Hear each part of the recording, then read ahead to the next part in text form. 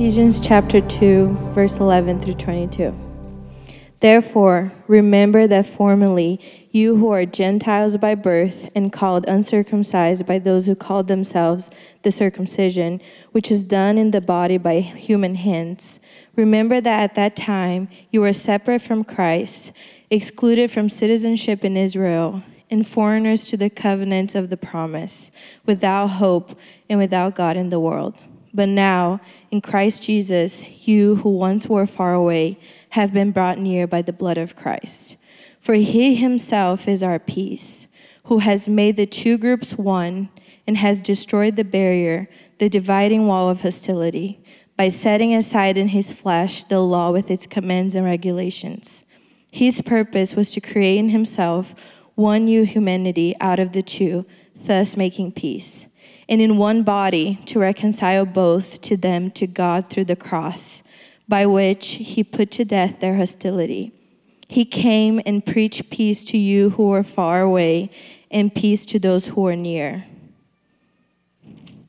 For through him we both have access to the Father by one Spirit. Consequently, you are no longer foreigners and strangers, but fellow citizens with God's people and also member of his household, built on the foundation of the apostles and prophets, with Christ Jesus himself at the chief cornerstone. In him, the whole building is joined together and rises to become a holy temple in the Lord. And in him, you two are being built together to become a dwelling in which God lives by his Spirit.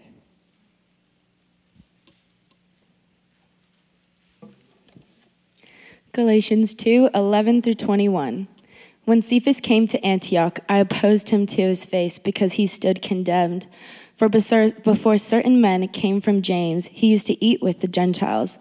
But when they arrived, he began to draw back and separate himself from the Gentiles because he was afraid of those who belonged to the circumcision group. The other Jews joined him in his hypocrisy, so that by their hypocrisy even Barnabas was led astray. When I saw that they were not acting in line with the truth of the gospel, I said to Cephas in front of all of them, "You are a Jew, yet you live like a Gentile and not like a Jew. How is it then that you force Gentiles to follow Jewish customs? We who are Jews by birth and not sinful Gentiles know that a person is not justified by the works of the law, but by faith in Jesus Christ.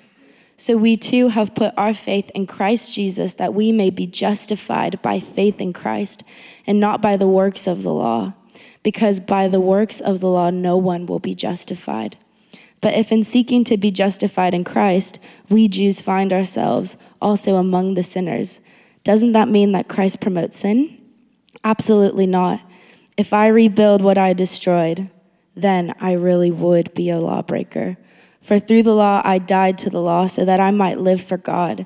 I have been crucified with Christ, and I no longer live, but Christ lives in me. The life I now live in the body, I live by faith in the Son of God, who loved me and gave himself for me. I do not set aside the grace of God, for if righteousness could be gained through the law, Christ died for nothing." This is the word of the Lord. Thanks be to God.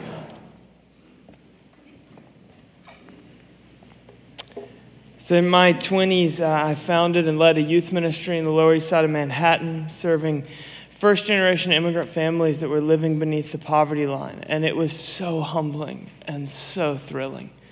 I fell in love with those families. And honestly, I thought it's what I would still be doing now, but God had some other plans. And Oseas is one of the kids that I got especially close to during those years. His backstory is a really tragic one. He's born one of 6 to a single mother who had a drug habit that she just could not kick. And so eventually the system stepped in. And when I met him, he was being passed around various foster homes. He had recent placements in the Bronx, in Queens, and in Brooklyn. He lived through a stretch where he was actually houseless as a 9th grader, sleeping on a church altar that allowed him to crash there during the night. And then This one summer, I took him and these other two guys on a hiking trip upstate. These were 3 young men that I was mentoring, and my folks lived in a condo in the Hudson Valley, and it was going to sit empty that weekend.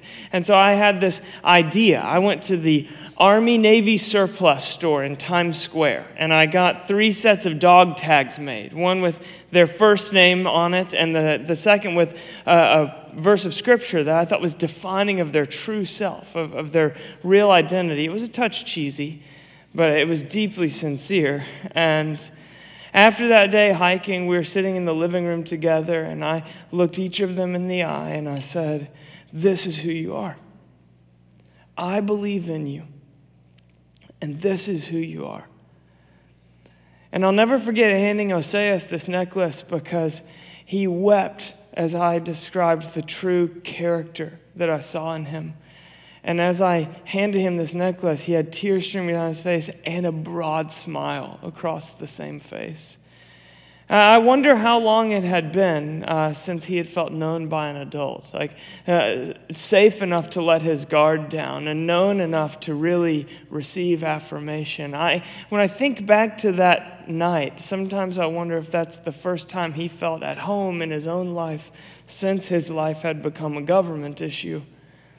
And there was this clubhouse with a pool table that was shared by all the residents in that condo neighborhood. And I'd been to that clubhouse plenty of times, so I knew that there was a pool table there. And so we decided to wrap up this unforgettable day by playing a couple games of pool. So we walked there and we began playing our first game of pool, and we're just a couple of shots into the game when, bam!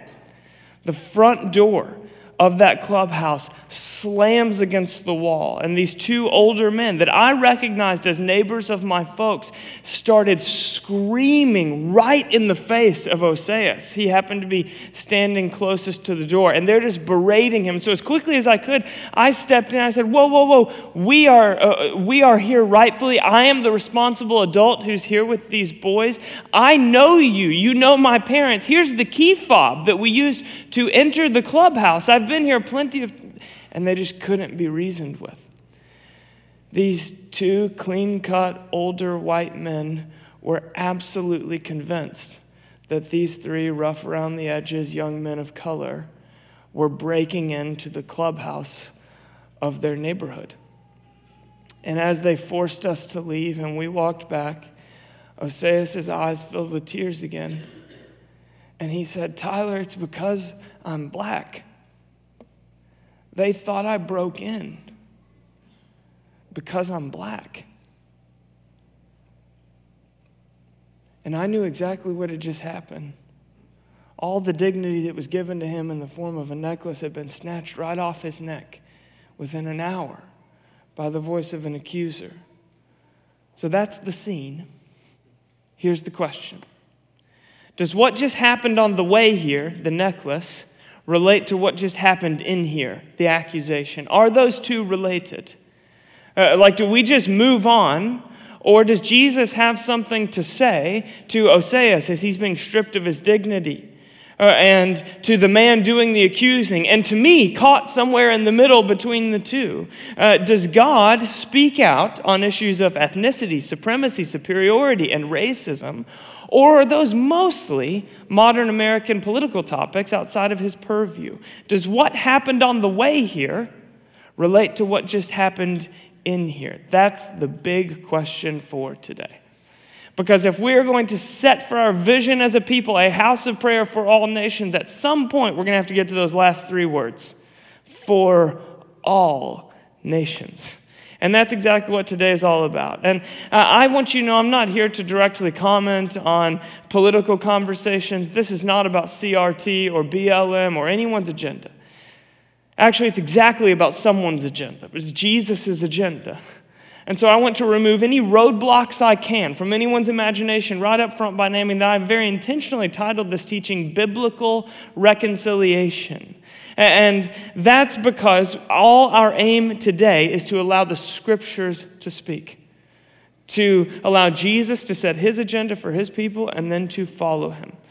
So we've got 2 pretty dense, and I honestly think quite fun passages to unpack together. And so let's just dive right into the first one. Yes? All right, here we go.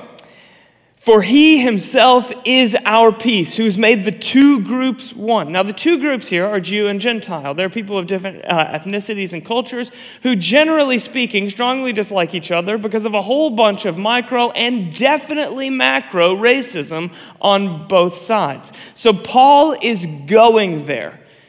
He, in the Bible, is talking about race and culture for people who are occupying the same city who come from vastly different histories. He's talking about systemic issues, generational issues, global issues. He is dragging up not just the sins of an individual person, but the systemic sins of his society. And the grammar he uses here is quite important. It's not only that Jesus preached peace or modeled peace, or even that he made a way for us to have peace. He became peace.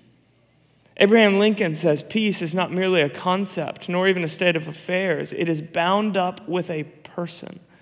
This is who God is. He is our peace. And the Hebrew understanding of the word peace is called shalom, and it's a whole lot more like we might use the word wholeness these days. It means personal wholeness, like physical, emotional, and spiritual flourishing.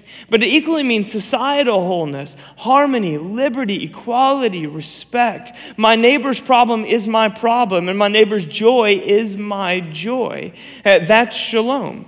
And to be joined to God is to live at peace across every race, class, status, every dividing line in our society. The first 6 words of this passage mean reconciliation is not an optional expression for Christians of a certain socio-political persuasion.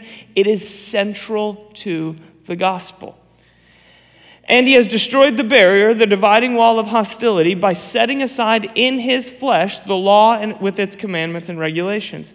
Now, the dividing wall that's being referenced here isn't figurative. It is a direct reference to the temple structure that both the Jews and the Gentiles had their spirituality formed within. Let's take a look at that very temple.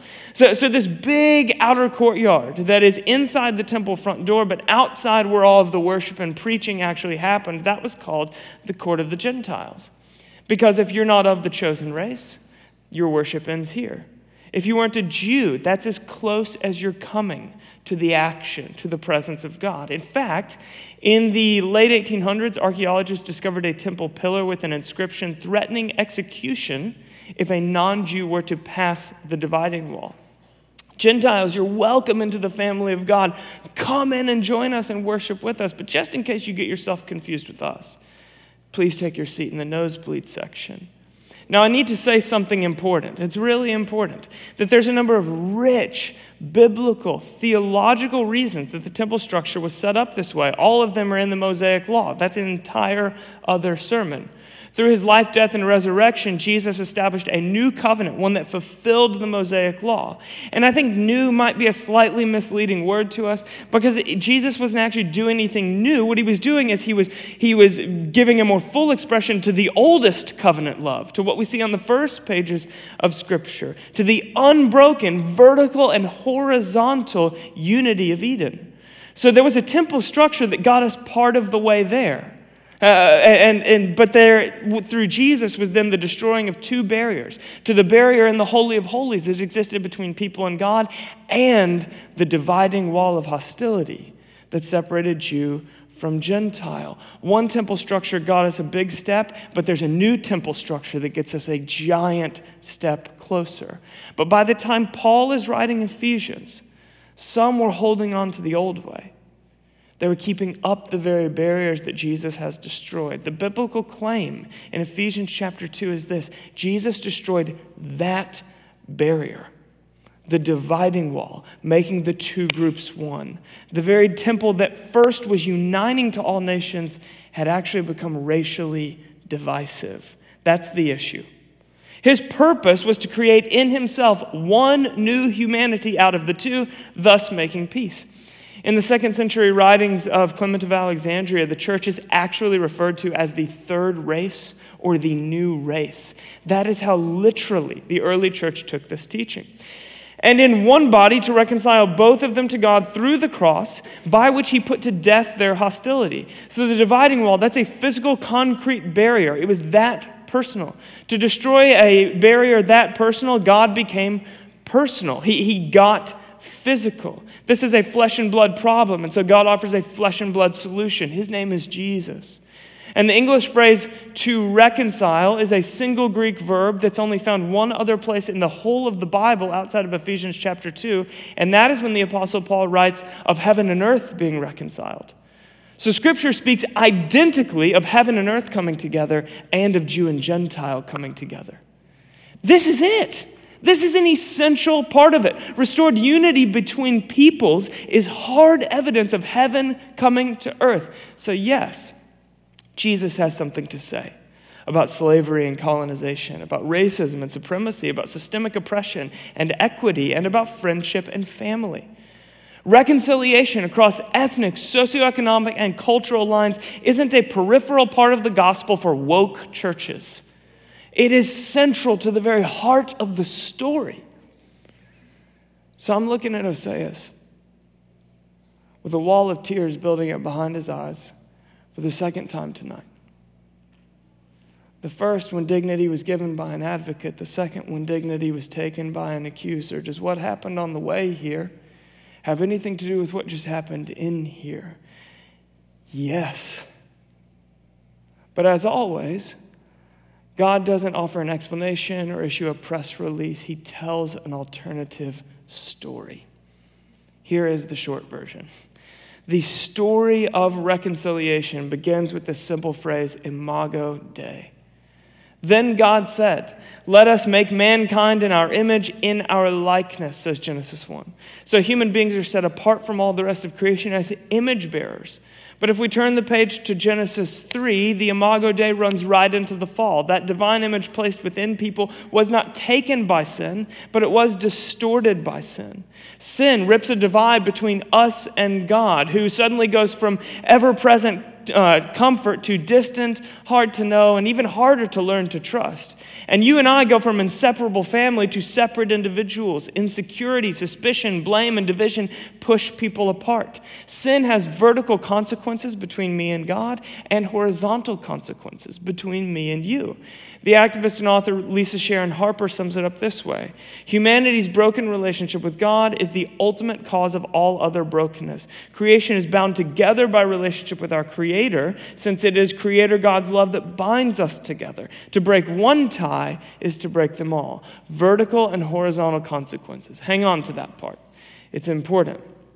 Our redemption begins as humbly and as personally as creation did, with a single couple, Abram and Sarai. An elderly couple who are unable to have children are then promised a child, and this child is going to grow that family into an entire nation, Israel. But, and this is so key to the whole story, in both Genesis 12 and 22, when God makes this lavish promise to Abraham, he also lets him in on his ultimate plan. I'm blessing you to become a blessing to all nations. So from the very beginning, we're talking about Genesis here, God's plan has been reconciliation. A world that's divided by warfare, by fear of the other, by enslavement, by superiority, and by racism will be reconciled by one unified and unifying family. You see, in the ancient world, every nation had their own god or gods.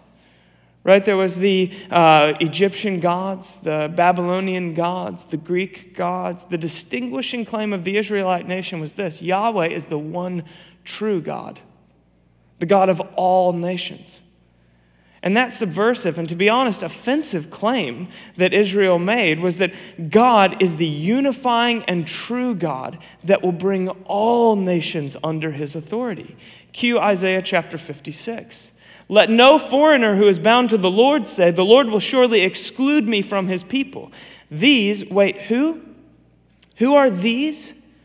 The foreigner, the descendant of another nation, of another ethnicity, of another culture who acknowledges Yahweh as the true God. These I will bring to my holy mountain and give them joy in my house of prayer. Their burnt offerings and sacrifices will be accepted on my altar, for my house will be called a house of prayer for all nations. And of course, as anyone who has ever championed the value of multi-ethnic diversity knows, to get a vision that beautiful and that idealistic lived It requires a whole lot more than a bunch of well-meaning people with good intentions agreeing. It requires sacrifice. Jesus was born quietly and humbly to a peasant couple in a rural town, but there was this one moment when heaven just couldn't stand it. When heaven just broke out like a kid or a toddler that you're playing hide and seek with, and you get close to them and they just can't handle it anymore. Heaven breaks out in this declaration. I bring you good news that will cause great joy for all people. Today in the town of David, a Savior has been born to you. He is the Messiah, the Lord. Jesus is the Messiah. He's the Israelite king who's come to sit on the throne, and he's the sacrificial lamb who's come to lay down his life to repair the vertical and horizontal consequences that sin has left us with. And that makes this more than just good news for a people, but good news for all people. Jesus drove this point home in his teaching by depicting Samaritans, the ethnic group that Jews commonly look down their noses at, as the holy heroes in multiple parables. He once said of a Gentile centurion, I've not seen faith like this in all of Israel. And he both forgave and healed a Samaritan and then a Syrophoenician woman outside of the temple with no sacrifice offered at all. Doesn't he know the rules? Jesus is breaking all the rules. Jesus is actually talking reconciliation all the time in the time and place that he lived within in ways that are mostly lost on us as people reading his teachings in a completely different culture some 2,000 years later. Let me just give you one example, show you one example of this in Luke chapter 10. Familiar passage. The 72 returned with joy and said, Lord, even the demons submit to us in your name. He, meaning Jesus, replied, I saw Satan fall like lightning from heaven. I've given you authority to trample on snakes and scorpions and to overcome all the power of the enemy. Nothing will harm you. However, do not rejoice that the spirits submit to you, but rejoice that your names are written in heaven. So Jesus is saying, don't get so excited about God's power through you. Get more excited about God's love given to you. That's what he's saying, right? That is what he's saying. But it's not all that he's saying. So check this out. This is honestly so cool. Jesus is an intellectual giant. This guy is a sage. Only me and Tim are excited. I can see excitement on Tim's face. All the rest of your eyes are glazing over. Check this out. When Jesus said, I saw Satan fall like lightning from heaven, he's quoting Isaiah chapter 14 to a group of folks who grew up memorizing Isaiah the way you and I grew up memorizing multiplication tables. Only in Isaiah, this passage is not about the fall of Satan, it's about the fall of Babylon, about the nation that is actively and systemically oppressing Israel at that time. That leaves us with an important question. Is Jesus in Luke chapter 10, is he talking about Satan or about Babylon? Right? Is he talking about an actual nation that's inflicting ethnicity-based oppression, or is he talking about a demonic enemy that's inflicting spiritual oppression? Is he talking about a spiritual power or a socioeconomic power here? Yes. You see, Babylon tried demonstrably to culturally assimilate the Jewish people. They refused to call Daniel and his buddies by their Hebrew names given to them by their parents and instead gave them Babylonian names, Belteshazzar, Shadrach, Meshach, and Abednego. They made them eat the food from their own table. They forced them to adopt their cultural norms. They outlawed the Hebrew prayer practices. Jesus is naming Satan as the animating force behind Babylon's captivity and oppression of Israel. Biblically, when a nation or people group or a community forces cultural assimilation, uniformity, instead of cultural celebration, unity through diversity, it is not linked to our Redeemer, but to our deceiver. You see, reconciliation is woven into the life and teachings of Jesus in a few ways that we see, in all sorts of ways that we struggle to see. And after his sacrificial death and resurrection, the church is born at Pentecost, when the gospel, a term literally meaning good news, is heard by a wildly diverse crowd, all in their own languages. Good news for all people. The message of heaven at Jesus' birth in Luke 2 is then fulfilled when the Spirit is given to God's people in Acts 2. And notice that the crowd doesn't say, how on earth are we all hearing this in Aramaic? We don't even speak that. They're saying, how are we hearing this in our own native language? This is not a miracle of uniformity. It's a miracle of diversity. It is not assimilation. It is celebration. Philip Yancey sums up the remainder of early church history like this: the earliest Christians broke down barriers. Unlike most other religions, Christians welcomed men and women alike. The Greeks excluded slaves from most social groupings while Christians included them. The Jewish temple separated worshipers by race and gender. Christians brought them together around the Lord's table. In contrast to Rome's mostly male aristocracy, the Christian church let women and the poor take leadership roles. By forming community out of diverse members, we have the opportunity to capture the attention of the world and even the supernatural world beyond. How on earth do you explain a unified community the likes of which the world has never seen before in such a divided world? For he himself is our peace, who has made the two groups one and has destroyed the barrier, the dividing wall of hostility. His purpose was to create in himself one new humanity. You see, resurrection means that the temple curtain's been torn from top to bottom. God is no longer confined to a building. He is indwelling the very being of his people. And resurrection means the dividing wall is destroyed. Every line that divides us is now erased. Every wall has been torn down. We are one family with one Savior. Sin has vertical and horizontal consequences. Divided from God, divided from one another. Ephesians is a letter. It is one train of thought. It was later chopped up into chapters and verses. So we're used to taking it in pieces, but it was written to be read as one coherent whole to a community. And Ephesians 1 is all about the grace of God that restores our connection to him, closing every inch of separation. And in the very same breath emerges Ephesians chapter 2. That the very same grace that closed separation between us and God, closed separation between Jew and Gentile, between white and black, between rich and poor, between native and immigrant, between victim of systemic, socioeconomic, and ethnicity-based oppression and beneficiary of the exact same system. How on earth do you untangle a web that complex? We are not given an explanation. We're given a person. He himself is our peace. Jesus was broken so that we could be made whole. Reconciliation is not a hot topic that we can search out a biblical perspective on if we try really hard. Reconciliation is central to the gospel. To follow Jesus is to practice reconciliation across the lines of racial difference. He doesn't make that part optional because it isn't. There is an unbreakable connection between the vertical nature of the gospel and the horizontal nature of the gospel. In Portland, as it is in heaven, essentially includes a diverse, reconciled people whose life together makes no sense apart from this story. And it's a story that we're living in right now. And it is an unstoppable train that will keep moving forward until after this I looked. And there before me was a great multitude that no one could count from every nation, tribe, people, and language, standing before the throne and before the Lamb, says Revelation 7. So when heaven and earth are fully restored as one, we won't be married or given in marriage. There won't be a temple because God himself will be our temple, and we will appear in everlasting resurrected form, and diversity will last for eternity. Isn't that interesting?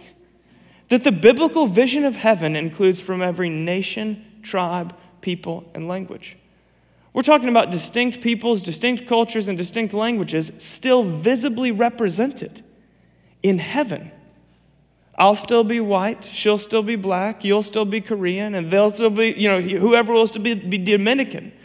God is not doing away with color and culture. He is dignifying it. He is uniting it in a celebration of our uniqueness, because God looks at every shade and says, Imago Dei, because it's good. It is a reflection of who he is. And this is why one culture on its own can never be the fullest reflection of who he is, but only when the collective comes together to form one new humanity. Ethnic identity, my friends, is not a consequence of the fall. It's a part of the image of God. And the church is not a place of ethnic assimilation. It is a place of ethnic celebration. So celebrate that God is this good and the story is this true and this train cannot be stopped. Jesus himself said, the gates of hell won't prevail against it. Gates. What imagery? That's temple dividing imagery. Jesus says, what I have torn down, no one can rebuild. Well, then what about this?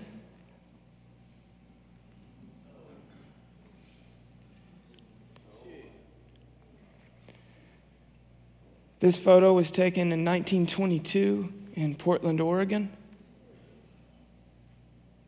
That is 100 years ago, here, in our home, in our city. So if everything we've been saying is true, and the dividing wall is torn down, would you explain that, please? I mean, if Jesus destroyed the dividing wall, then how could certain branches of the church use Scripture to defend the apartheid regime in South Africa and Nazi Germany and American slavery? Do you have any idea how many church buildings in this country were built on the backs of enslaved peoples? What sort of theological gymnastics must white pastors in the American South have had to do in order to buddy up with the KKK? I mean, the church building that we sit in on Sundays, as I understand it, was constructed in a historically redlined part of our city. What that means is that people of color were systemically prevented from home ownership in the very corner of the city where we pray kingdom come. And thank God that that is a past tense statement, and we continue to work through some of the present day ramifications that sort of history leaves around in a city. If Jesus makes reconciliation a gospel issue, how'd the family bearing his name become Jesus saves as long as you look like me? Jesus saves along the lines of race, class, and culture. And of course, look, I'm talking about some of the church, not all of the church, but I am talking about some of our church history as followers of Jesus. So how on earth do we get from Jesus to there? Because for some of us, that'll be a history that you're disgusted by, and for others it will be a trigger because you're so aware of the waters that you're still swimming in due to that history. And for most, we probably don't realize the degree to which a history like that continues to inform our present. And it's that takes us from our first reading in Ephesians to our second reading in Galatians. If I rebuild what I destroyed, then I really would be a lawbreaker. Now that is the key phrase. Everything builds and builds to that piercing statement, and the response today hangs on our willingness to be pierced by that statement anew. So are you ready? Okay, here we go again. When Cephas came to Antioch, I opposed him to his face because he stood condemned. For before certain men came from James, he used to eat with Gentiles. All right, let me catch you up. Jesus tore down the dividing wall. It took a while for everyone to catch up, but eventually they got there. And in the early church, there's a steady stream of the broadening and broadening of the net that catches the people of God until the biggest moment finally occurs when Cephas, or as he's more commonly called, Peter, it's the same name, just in different languages, when Peter is given a vision in prayer.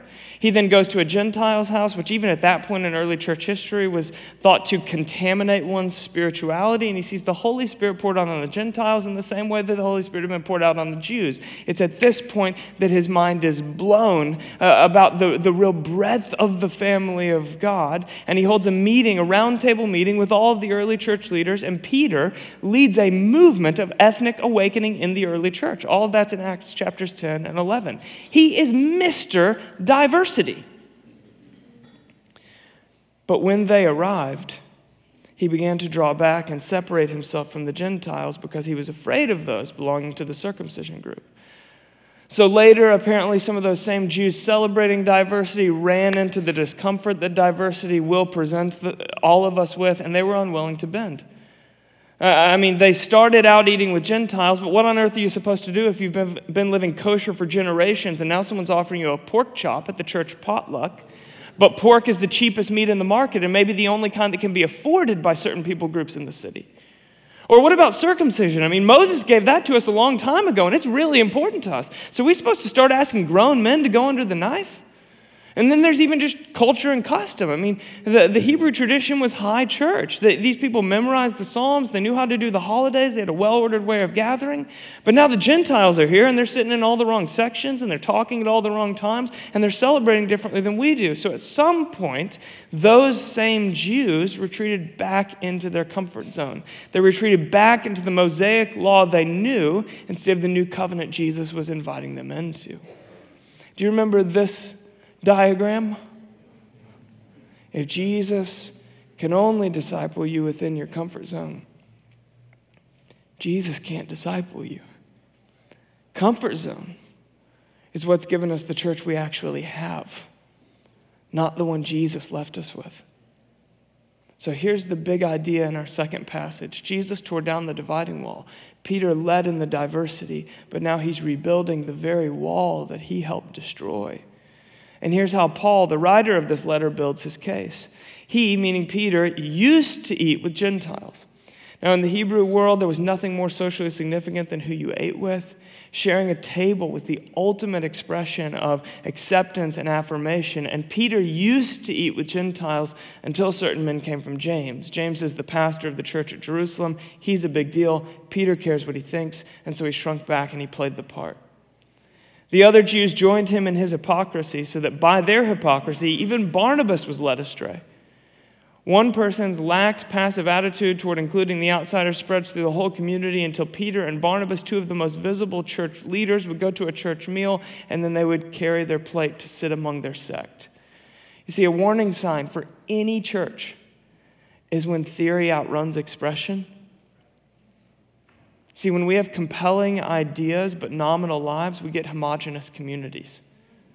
When your theory or your theology outruns your expression, your actual life, Paul calls it hypocrisy in Galatians 2. And he says this goes all the way up to the top, to Peter. If I rebuild what I destroyed, then I really would be a lawbreaker. There it is.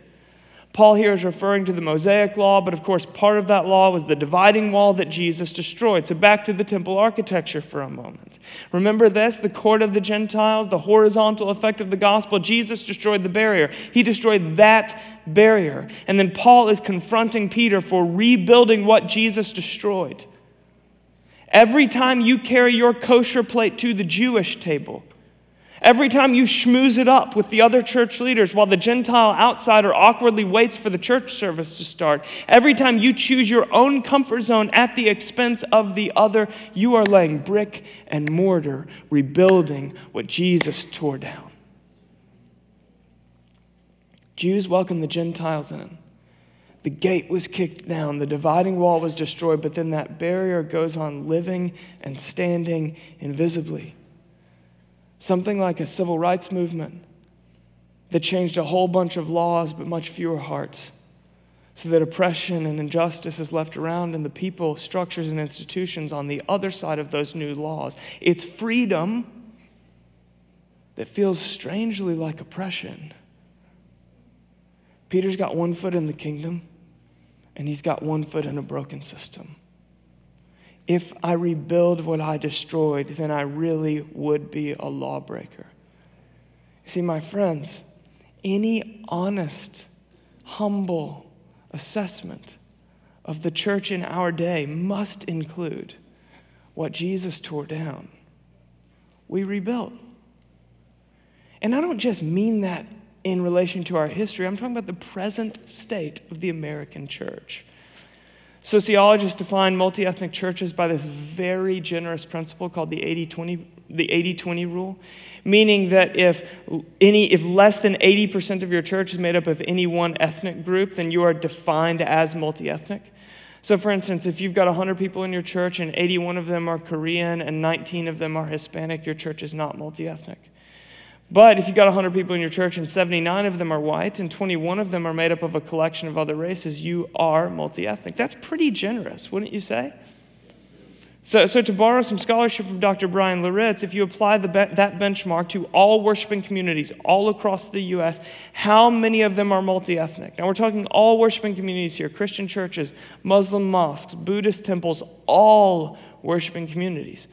Only 7.5% are multi-ethnic.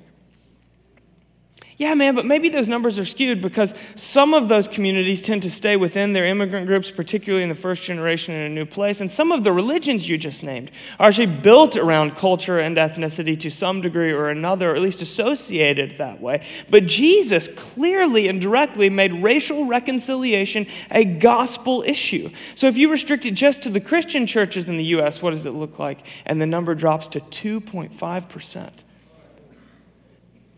2.5% of the churches in our nation today are multi-ethnic by an unbelievably generous standard.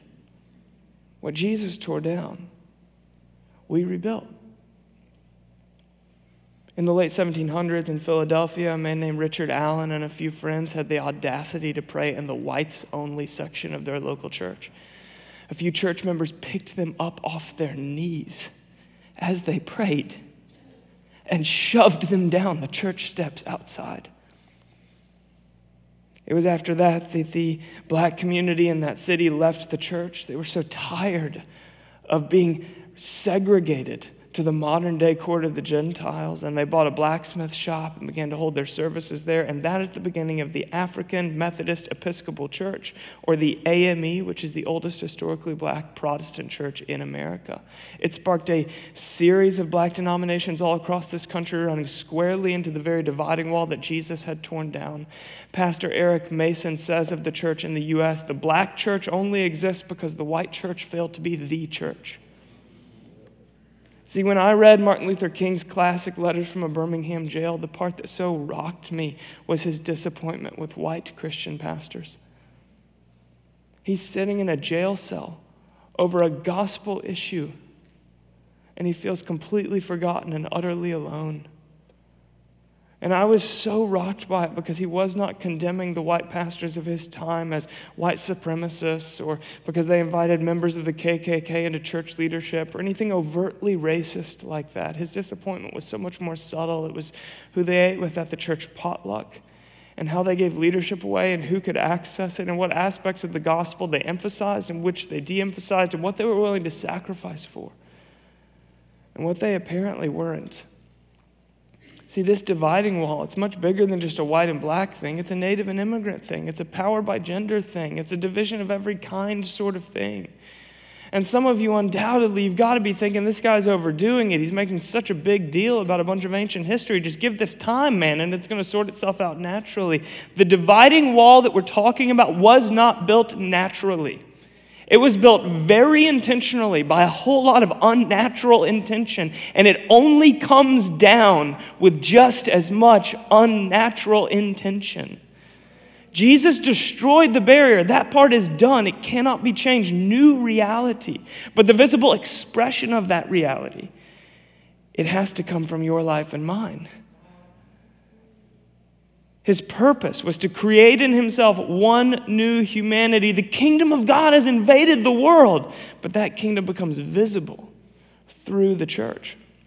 And this word new in Ephesians, it's an interesting one because there's two different Greek words for the word new. There's neos, which means new in relation to time, and there's kainos, which means new in relation to kind. And Paul uses kainos. So, for example, the iPhone 14 is neos. It's new in relation to time. It's a new version of an existing thing. But when Alexander Graham Bell placed the first phone call, it was kainos. It was new in relation to kind. It was a whole new kind of communication.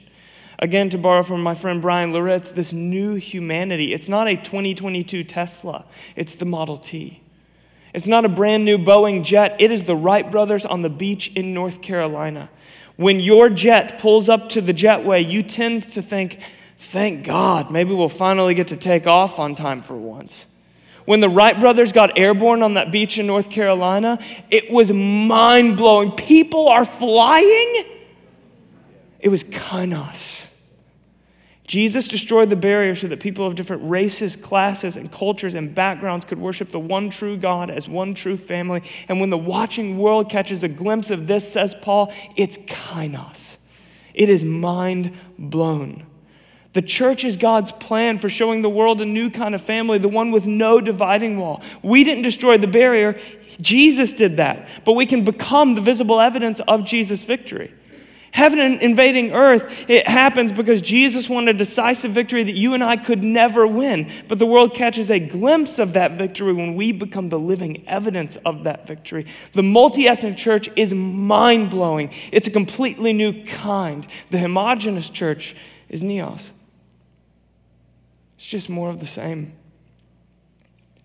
So as I mull over my responsibility as a white Christian pastor in a nation with a history of race-based slavery during a particular time when there's heightened awareness around racism and injustice in our country, I just keep on picturing Dr. King in that prison cell, with a legal pad in his hand, scratching out that letter that they end up publishing.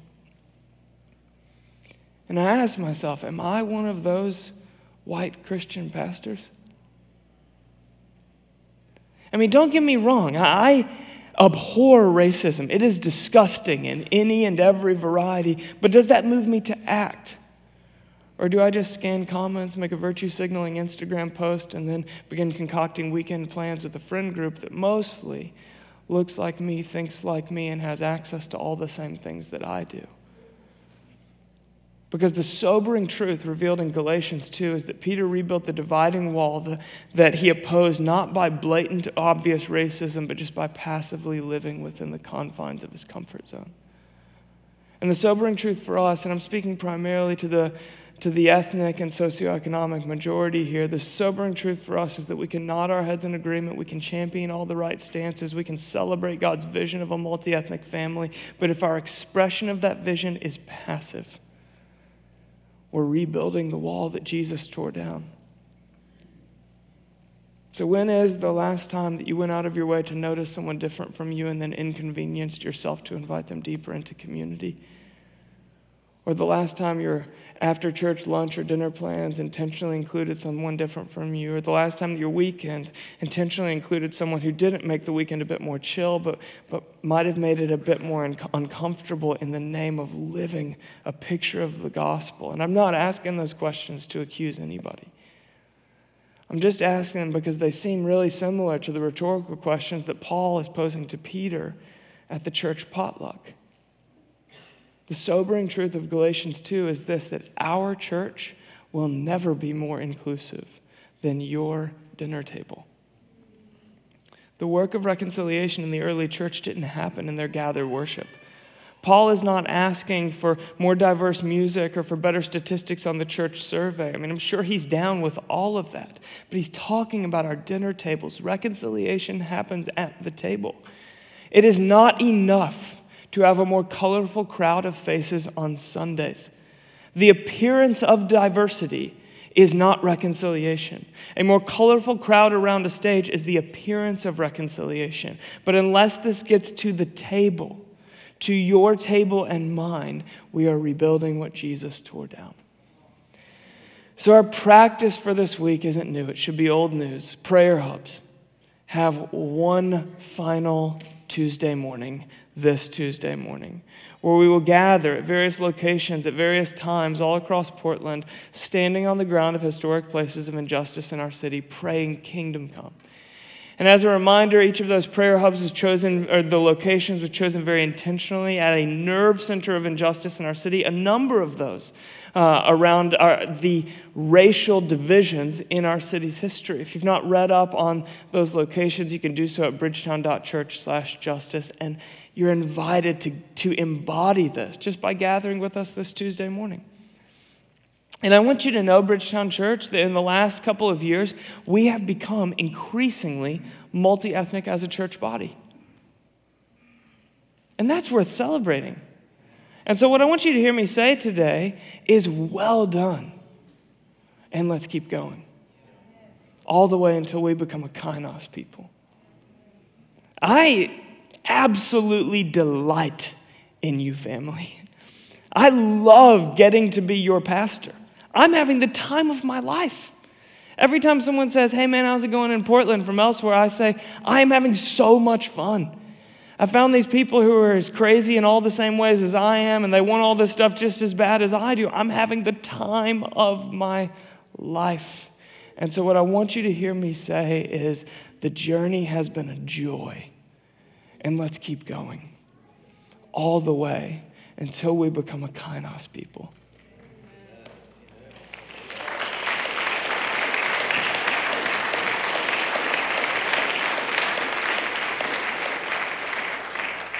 So here's the tension that we live within as a church, and it's where I want to land today. We are called to become the remedy, but we're riddled with the disease. We've been entrusted with a message, the one and only message to heal the divisions in our world. We know the prescription, and yet we're sick ourselves. We're called to become the remedy, but riddled with the disease. And so here's where we have to start, with repentance, lament, and hope. Just a word on each. First, repentance. For some, there was some moment in today's teaching when the Spirit just tapped you on the shoulder and said, hey, do you see this? Could we just talk more about this?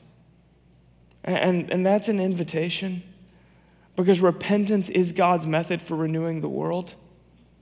You are called to become the remedy, but you, every last one of you, no matter where you find yourself in today's story, are riddled with the disease. So do you want to become a Kainos church? Then repent. And repentance is going to look very different for the majority and the minority culture. Like, an Asian American probably doesn't need to repent of white supremacy, but that very same person might need to repent of judgment or apathy or unforgiveness. So this is going to look different based on who you are and the story that you bring in with you. For some, it may be need to repent of passive complicity, because you've realized at some point in today's teaching, I'm Cephas, and I'm so sorry. But for others, you might need to repent because you've turned people into the enemy, racist ancestors into the enemy, or policymakers of the past into the enemy, or people of power into the enemy, or people of the majority culture into the enemy. But remember, when Jesus said, I saw Satan fall like lightning from heaven, he was revealing Satan as the animating force behind unjust systems. And when Paul finishes this coherent train of thought in Ephesians 6, he says, our battle is not against flesh and blood. So maybe some need to repent because you've traded a spiritual enemy for a flesh and blood enemy. And repentance is going to look different for each of us, but repentance is for all of us. And repentance is both asking for forgiveness, and it's a turning and going the other way. It is a redirecting of our steps toward the most redemptive destination. And then there's lament. Lament is the practice of communal repentance. See, we can't just repent solo for our own personal mess. We also have to repent together for our communal mess, the one that we've made and the one that we've just inherited. And lament is all over the pages of the Bible. About 40% of the Psalms are about suffering and oppression. They're lament songs and prayers. Lament is all over the Bible, but it's almost completely absent in the modern church. And why does that matter? I mean, who really wants to sing about suffering and oppression anyway? It matters because lament personalizes injustice. And we can't actually do the work of justice and mercy if injustice has no name and mercy has no face. That's why this matters. You see, we have to lament the gap between the dividing wall that Jesus destroyed and the invisible but very real barriers that go on living, not just within the church at large, but within this church in ways that you may see. Because until justice gets personal, it's not the justice of Jesus. And the scholar Soong-Chan Rah, he points out that biblically there's two different kinds of laments. There's eulogies and hospital visits. So eulogies are the words spoken at a funeral. And so eulogies are words spoken in lament that have no hope this side of eternity. They're just putting grief into its proper context. And that's mostly what you find in the book of Jeremiah or the book of Lamentations. But then there's a hospital visit, which is grief with hope, because there's a possibility of healing. It would be so inappropriate if I were to go and visit a suffering friend in the hospital and begin reading a eulogy in the room, right? Because there's still hope of healing in this place. And this lament with hope is mostly what you find in the Psalms. And I just want to say that every one of our laments when it comes to reconciliation is a hospital visit. Now, I lament the state of the church when it comes to ethnic reconciliation, but it's a lament with hope because there's a possibility of healing. And that brings us to hope. See, there tends to live, especially within mostly young churches like this one, this unchecked assumption that we are close to seeing the kingdom come. Like if we just pull this thing together, plug a few more holes, we can get this thing done. But the difference between Jesus and the modern day activist is how they assess the damage. I mean, everyone believes something is wrong with the world, absolutely everyone. Some just believe that the world's been an offender bender and can be repaired cosmetically, while Jesus claims that the world's been totaled. This thing is flawed to the core. And if it's flawed to the core, if it's totaled, you don't need repair, you need renewal. See, I am making all things new. Repentance is, Jesus, don't forget about me, make me new. Lament is, Jesus, don't forget about us, make us new. And hope is the certainty that his response is always, oh, I thought you'd never ask. We're called to become the remedy, but we're riddled with the disease. We want to live without a dividing wall, but while I'm tearing it down with my right hand, I'm rebuilding it with my left. Repentance and lament, that is how God renews the world. His power is made perfect. It's made noticeable, made visible, made powerful, made real in my weakness. Activism will not save the world. Grace will. So Jesus, make me new. Jesus, make us new. I thought you'd never ask.